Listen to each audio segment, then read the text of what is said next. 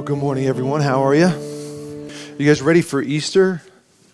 Hard to believe it's going to be Easter already. It's going to be a fun weekend, and if you can, I'd encourage you to try the early service.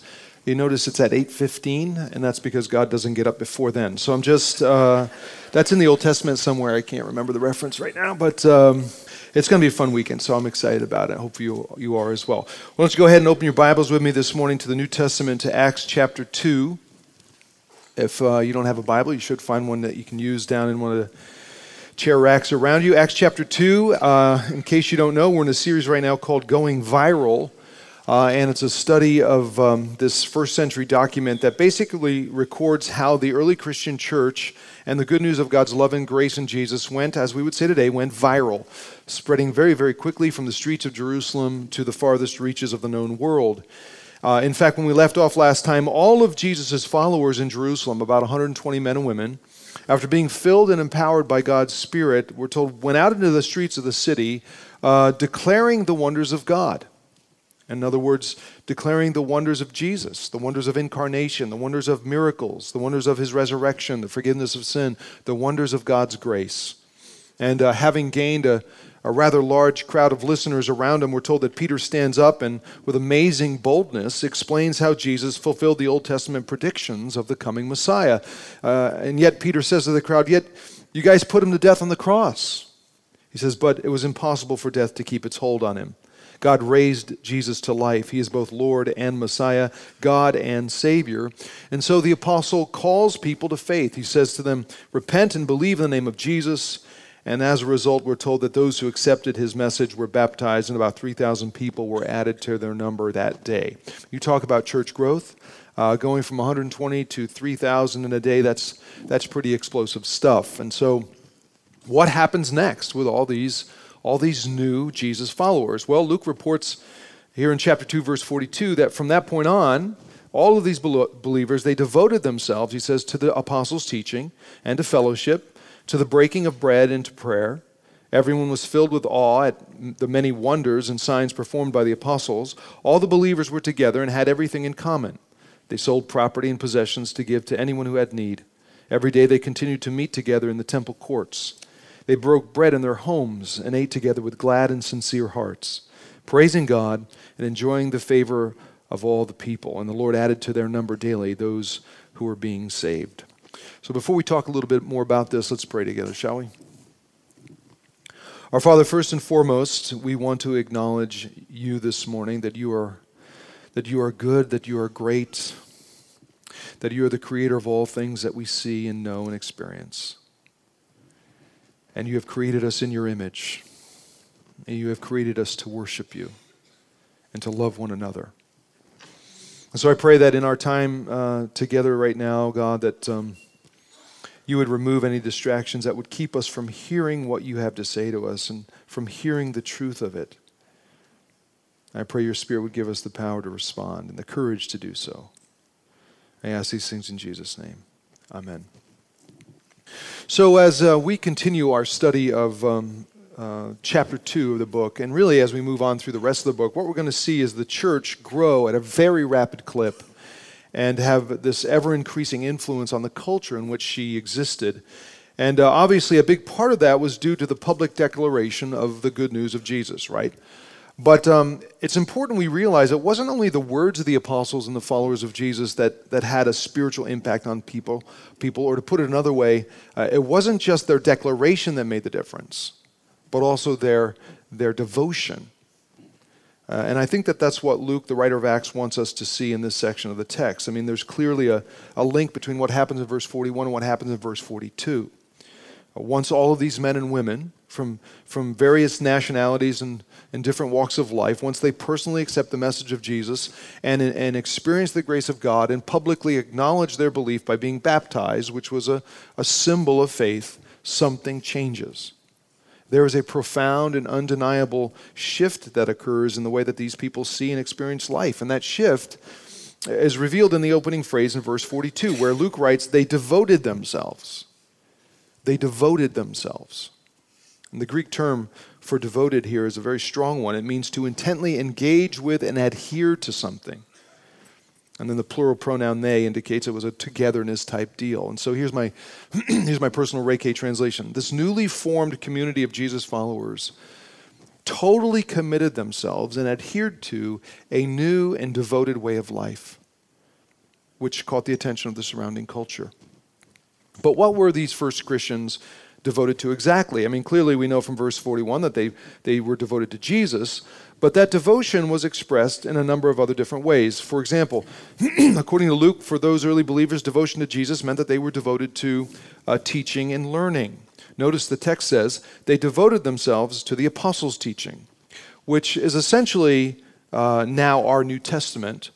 But the point here is that this newly formed community of faith, the church, was founded on the truth of God.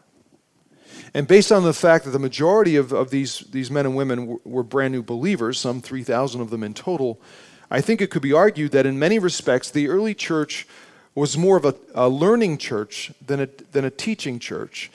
And the burden of that rested not primarily on the apostles to instruct, but on the Christians to learn. You know what I'm saying? I mean, most of us realize that, through our own personal experiences, that sometimes teachers are boring and disorganized and inarticulate, and yet students still learn despite the instructor's shortcomings. At other times, teachers are brilliant, scintillating, bald, captivating communicators, right? And yet sometimes, even in that case, students may learn nothing. So what does that tell us? Well, it tells us that the key to learning is less about the teacher and more about the student's hunger for truth. And these early Christians, man, they were hungry. They were hungry for more of the truth about Jesus, truth about God's love for them, truth about who God is and what he is like and what he says is right and good and healthy and best for us as human beings. They were hungry for this. And so whether in a big giant group or in a small group, these early believers, they listened to the apostles, they studied the scriptures, they talked about them together, they applied them to their lives. They were devoted not just to teaching, but to learning. They were also devoted to authentic community, or as the text puts it, to fellowship. Now, those of you who know me know that I rarely use this word in public because for me it's just become so incredibly diluted that it means very little anymore.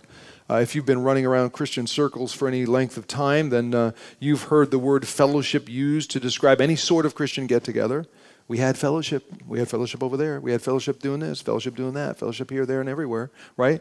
And I'm sorry to be a bit cynical about it and dismissive of it, but just for me, the word has taken on a schmarmy, superficial, potluck, bean supper nuance that just misses the true essence of the Greek term it translates. The term is koinonia, and it referred to deep connection, deep community, commitment, shared purpose in life. Now understand, in the first century, this was not a superficial social term. And so, for example, when the Apostle Paul writes to Christians in the city of Galatia, he talks about how James and Peter and John, when they met, he says, those guys gave me the right hand of fellowship. When he uses that term, he wasn't talking in cliches. He wasn't describing some kind of insignificant handshake among acquaintances over macaroni and cheese. I mean, he was talking about the serious connection they had with trust and agreement and dedication and partnership and relationship together in life and in mission. Fellowship, in the truest biblical sense, it is about deep commitment to one another, and it implies a level of love and trust and loyalty and grace and authenticity that we don't see much of anymore in our culture, in our society. I mean, the opinion of our culture is that the way you make it in life is to hide your flaws and never, ever let anyone see or know your weaknesses. And we're supposed to present ourselves as always in control, as if we've got it all together. And we're to look out for number one. Forget loyalty. Take care of yourself. That's the way of our world. And sadly, it's become the way of many congregations and many Christians. And yet that kind of protective, consumeristic, disingenuous, disloyal approach to life and it just doesn't lead to true fellowship not to true, authentic biblical community. It just doesn't. In biblical community, true community is something, we have to work on, we have to work at, we have to work toward. And that's what these early Christians did, man. When they were together, they helped carry each other's burdens. They openly expressed their fears, their hurts, their failures. They honestly admitted their weaknesses and confessed their sins and shortcomings, and they encouraged one another and forgave one another, and yet they also admonished one another and challenged one another, and they held each other accountable, and they did all of it out of love for one another, out of loyalty for one another. How is that possible? It's possible because when you understand the gospel of Christ, when you understand the gospel of grace, then you can admit that you're not perfect and don't get it right all the time. No one is, no one does. And in humility, you can concede your flaws and your weaknesses, and you can embrace forgiveness and experience grace and extend the same to others. And I tell you what, when that starts to happen, when we start doing that, it frees all of us up to be our true selves. It opens us up to true community. No more hiding, no more pretending, no more self-absorption. And that, my friends, is true fellowship. And these early believers were devoted to it. What else? Well, they were devoted to reflection and prayer, or as the text describes it, to the breaking of bread into prayer. And notice the definite article that's used here. Luke doesn't say they were devoted to breaking of bread, but to the breaking of bread. You say, why is that important? It's important because he's describing the specific practice of sharing communion, which was part of the corporate spiritual life of the church. I mean, that's what he has in view here. Because when Luke writes a couple verses later that they broke bread in their homes and ate together, he's talking more about hospitality. He's talking about how these Christians hung out together, socialized, enjoyed being with one another. They got together informally, had a meal, drank some wine, joked, laughed, told stories, deepened their relationships. But when he refers to the breaking of bread into prayer, he's talking about the more formal time of spiritual reflection on the sacrifice of Jesus and the giving of thanks to God for his grace and his rescue. What else? Notice verse 44, Luke says these Christians were devoted to some ridiculous generosity. He says all the believers were together and they had everything in common. I want to stop for a second here. I want to point something out to you because Luke says all the believers were together, right? All of them. And as we already learned earlier in the chapter, we're talking about men and women from all different cultures speaking a number of different languages. All kinds of different people, Asian, Jew, Greek, Roman, African, Arab, suddenly all together in belief, all together, sharing everything in common. And we say, well, isn't that nice? What's the big deal with that, though? Well, it was a huge deal. It was a huge, unprecedented deal. A respected Yale professor, Kenneth Latourette, in his classic book, A History of Christianity, he writes about this. And he explains how Christianity's success is really found in its absolute inclusiveness. It was unique. In other words, one of the reasons Christianity went viral was because the message of God's grace is universal. It goes to everyone. Latourette goes on in the book to talk about how even in the days of its most active proselytizing, Judaism never overcame its racial boundaries because its converts had to become culturally Jewish. So Christianity was different. Christianity gloried in its appeal to Jew and Gentile, African, Arab, barbarian. Ancient Greco-Roman philosophers appealed only to the educated. They could never win the masses. One of the charges they levied against Christianity that it drew the lowly and the uneducated with its teaching, so simple anybody could understand it. And yet Christianity converted some of the greatest and brightest minds in society. Christianity was for both sexes, male and female. Women were very, very active in the life and ministry of the church, while two of its main competitor religions were exclusively for men. And then finally, the mystery religions, the pagan religions of the day, were mainly for the rich. Mainly for the rich. They had high initiation fees that most people couldn't afford. So you see, there really was no other religion that took in all groups, all strata of society. And Latourette writes in his book that more than any other of its competitor religions, Christianity attracted all races and nations. All people. And so Luke says, all of these people, all these diverse believers from all these different cultures, they were together and they had everything in common. You know, they sold property and possessions to give to anyone who had need. Ridiculous generosity. Ridiculous. In other words, people's money and possessions suddenly stopped being viewed as mine and became viewed as ours. And believers would make some incredible personal financial sacrifices in an effort to love and help others. And what's really fascinating about this, at least to me, is this is not something Jesus necessarily commanded, right? I mean, sure, Jesus called his followers to generous giving. In fact, he went so far to say that the way you give your money reveals the condition of your heart. But he never said, hey man, sell the condo, the fishing boat, the golf clubs, and offer the proceeds to the church. Jesus never said that. And there's no indication the apostles ever taught that. So why was it happening?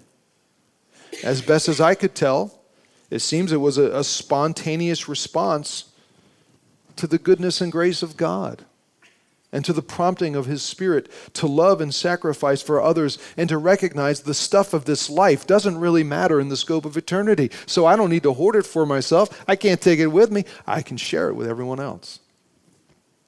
And that's what these believers did with reckless abandon.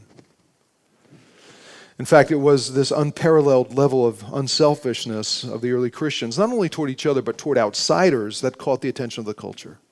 Because this kind of generosity, you see, was not normal. It had never been seen before.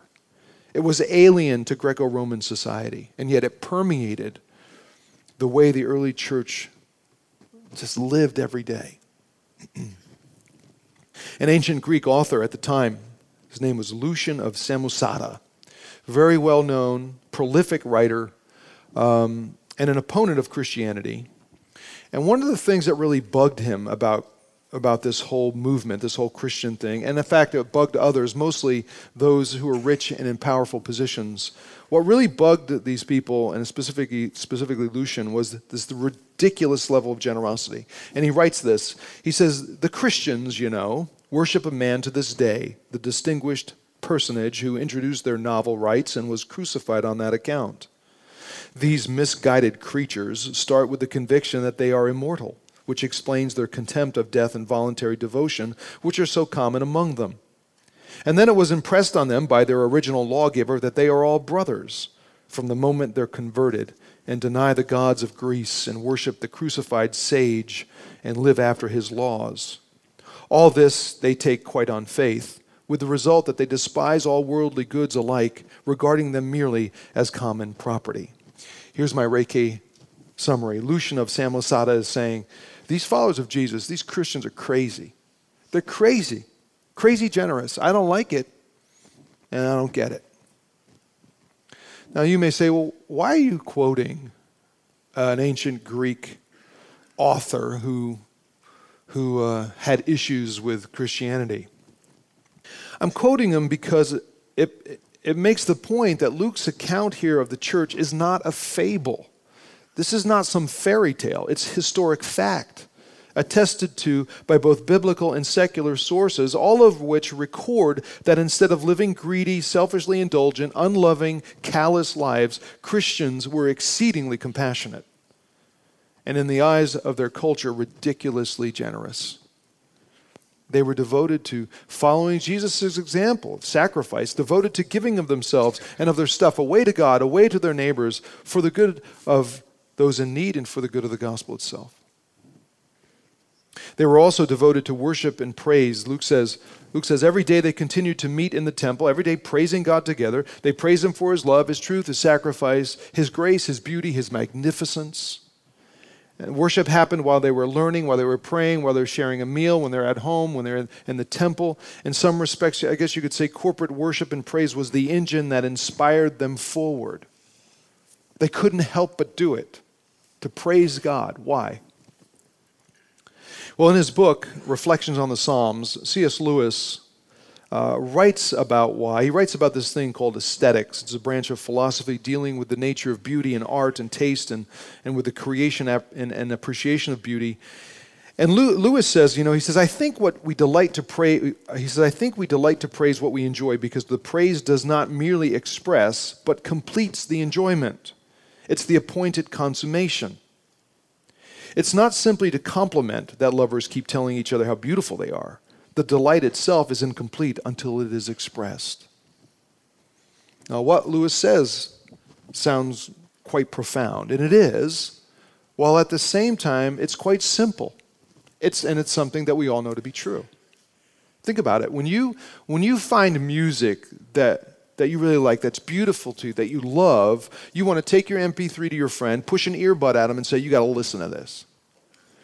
If you read a book that is moving and inspiring, you want to take the book, you give it to your friend, say, you got to read this. You got to read it. If you see a piece of art that's striking, you want to show it to someone. When you glance up at the evening sky and see a beautiful sunset, you want to run and get someone and say, look at it, look. You want to share it. In fact, I want to share something I saw the other night at the United Center that was absolutely beautiful. It was Taj Gibson's dunk over Toronto's Patrick Patterson. It was a thing of magnificent. I was up standing and screaming, look at that. I wanted everybody to acknowledge the magnificence of it all. Beauty, as they say, is in the eye of the beholder, right? But here's the point. You know it and I know it. When we experience something beautiful, whatever it might be, we want to share it. We want to talk about it. And that's what Lewis was getting at. He was saying there's something about the beautiful thing itself that makes us react the way that we do. A beautiful object demands praise, and the joy we experience from it has to get out. It's like we'll explode if we don't say anything. In fact, our joy isn't complete until it expresses itself. And when another person says, you're right, you know what, it is beautiful, it makes it all the more joyful. See, we don't simply express our joy, we complete our joy when we praise the object of beauty. And if you don't get that, then you probably aren't going to understand the things Christians do when we get together. Because it's like we have to get together because the more beautiful, the more magnificent the object, the more joy we have in it, and the praise of it has to get out, and we want to share it. We want to share in that praise with others who recognize the same beauty. And so when we're together, it's like we're saying to each other, look at the beauty, look at the goodness, look at the love, look at the grace, look at the magnificence of God, our Creator. And honestly, if you don't share that intense need to express yourself about Him, I wonder how great and beautiful you really think He is. I mean, why do you guys think I stand up here week after week after week? I'm here because I see the beauty and I see the truth of God and the grace of God in Jesus, and I've experienced that, and I'm just trying to find new ways of saying, man, oh man, you've got to see this and experience it too. And that's what the early church was doing. With a great sense of awe, they continually praised and worshiped the God who loved them, the one who is gracious and who by way of divine sacrifice paid the penalty for their sin. They praised the one who gives us purpose, hope, forgiveness, life everlasting.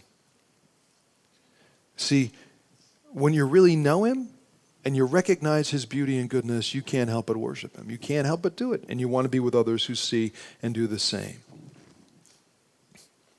I've mentioned this before, but every now and then someone will say to me, man, we need to get back to being like the early church. And whenever I hear it, the question in my head is, are you sure you really want a piece of that?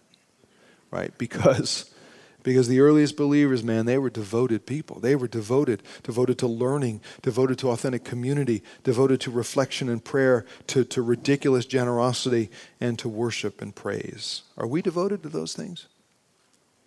Are you? I mean, make no mistake, when all those things happen, when we're together, wonderful stuff happens. Other things happen. I mean, look at the results here. Luke says, Christians were enjoying the favor of all the people. In other words, Jesus' followers were respected and valued by unbelievers around them. The spiritual change that transformed their lives from the inside out began to change their friends, their family, their neighborhood, their world. And so every day, we're told the Lord added to their number those who were being saved. More and more men, women, students were placing their faith in Jesus and joining in this new community. Why? Because they saw something different about these Christians. They saw something different. Now, I'm not so naive to think they were perfect, but there's no denying it. There was something about their declaration of grace and their devotion that was irrefutable and irresistible. I mean, it wasn't that the church had fancy facilities or some kind of canned recipe for increasing weekend attendance. No, no, no. It was because of who these people were, what they did together, and how they lived every day. They devoted themselves. They devoted themselves. And again, where did that begin? It began by them accepting Jesus and the message and good news of God's love and grace and forgiveness.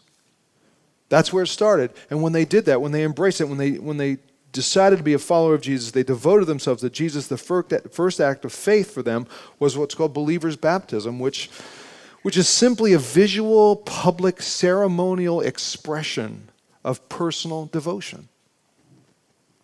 Peter said to the crowd of people, he says, repent and believe in the name of Jesus for the forgiveness of your sins and be baptized, every one of you. So here's my question. How devoted are you?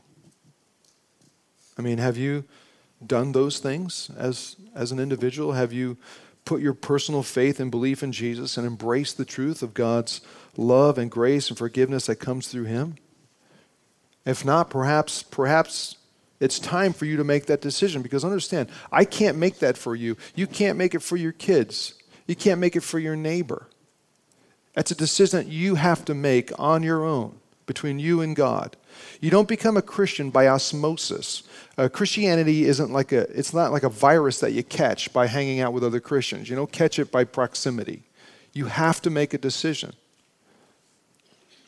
In fact, we've put decision cards in the chair backs in front of you this morning, because here's what I want you to do. If you've never made that personal decision to put your faith in Jesus, maybe religion has been part of your background, but a relationship with God has not, because you haven't decided to believe and follow Jesus, I want you to take the card out this morning. I want you to mark it where it says, today I've decided to put my faith in Jesus, and sign your name, because I want to know.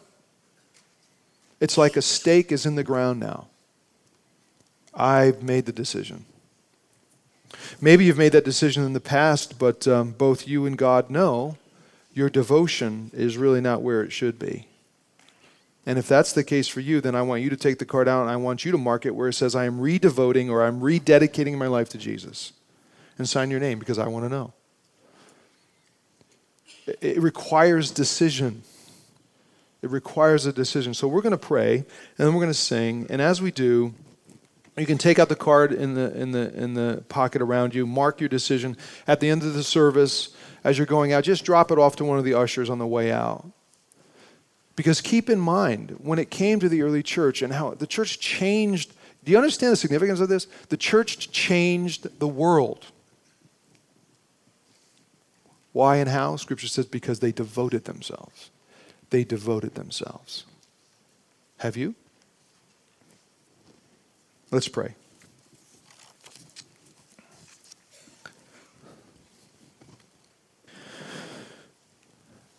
Father,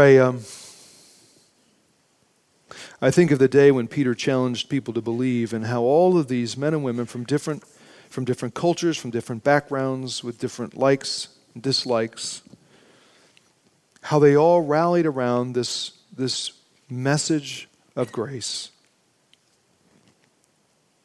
And how the news of Jesus, Savior and Messiah,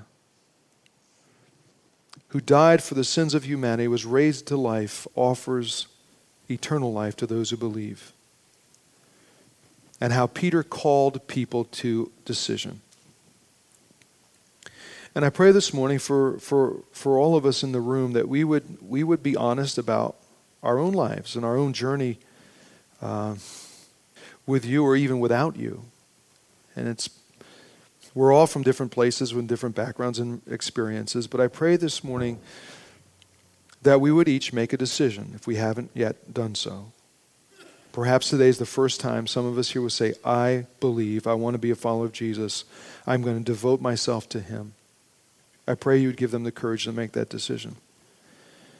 Others of us who have made that decision a long time ago, I think, Lord, maybe if we're honest, we say, man, my devotion to you is really lacking, and I want to recommit myself to you, the God who loves me and gave it all for me. And even this week as we race toward Easter, I want to be thinking and praying and reflecting on all that you've done for me. If that's true, that we'd mark that card and say, I'm rededicating myself. It's not the action, but it's the decision behind the action. We love you this morning. And we're grateful that in Jesus, this idea of grace has changed the world. The reality of it has changed the world. It has changed us. It has freed us to be ourselves and to experience true community with you, our God, and with each other. And we're thankful for that. When we offer you our worship and our praise, because we just have to do it. In Jesus' name, amen. Let's stand and sing, shall we?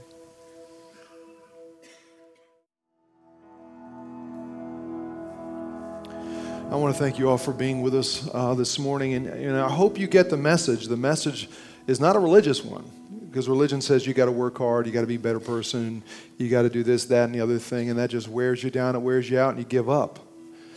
But Christianity's message is completely different. It's the message of God's grace offered in Jesus to rescue you and give you life, forgive your sins. But it's not forced on you. You have to make a decision. You can't depend on other people. You don't catch Christianity, you know what I'm saying? You have to make a decision. I hope you have. And if you want to talk to somebody more about it, following the service, you can come down. Some of our prayer folks will be here. You can talk with them. They'll pray with you. But also, as you look at the early church, the first act of dedication, devotion to Jesus, was what we called believer's baptism. It was an ancient rite whereby, upon belief, Jesus said, baptize people as my followers. And upon belief, they would be publicly, ceremonially washed. That's what the word means. It was a symbol of this washing away of sin and rising to new life, a new clean creature, and associating with a new tribe, a new community called the church. That's what baptism is. It's the first step of devotion. And if you've never gone through it, I encourage you to do it today. Following the third service, we're gonna baptize a whole bunch of people. Some of you know we were hoping to do it outside. I don't know what we were thinking, but we were hoping to do it outside. That didn't work out. We were going to do it with a couple big baptismal things. Those didn't work. So we obviously God wants us to baptize down in our tank. So we're going to do that. But it's following the third service. If you've never followed Jesus in baptism, I encourage you to do it. Be spontaneous. Get a little crazy. Come back after the service. We got T-shirts for you that say, "This is what grace looks like," and on the back it says #got dunked.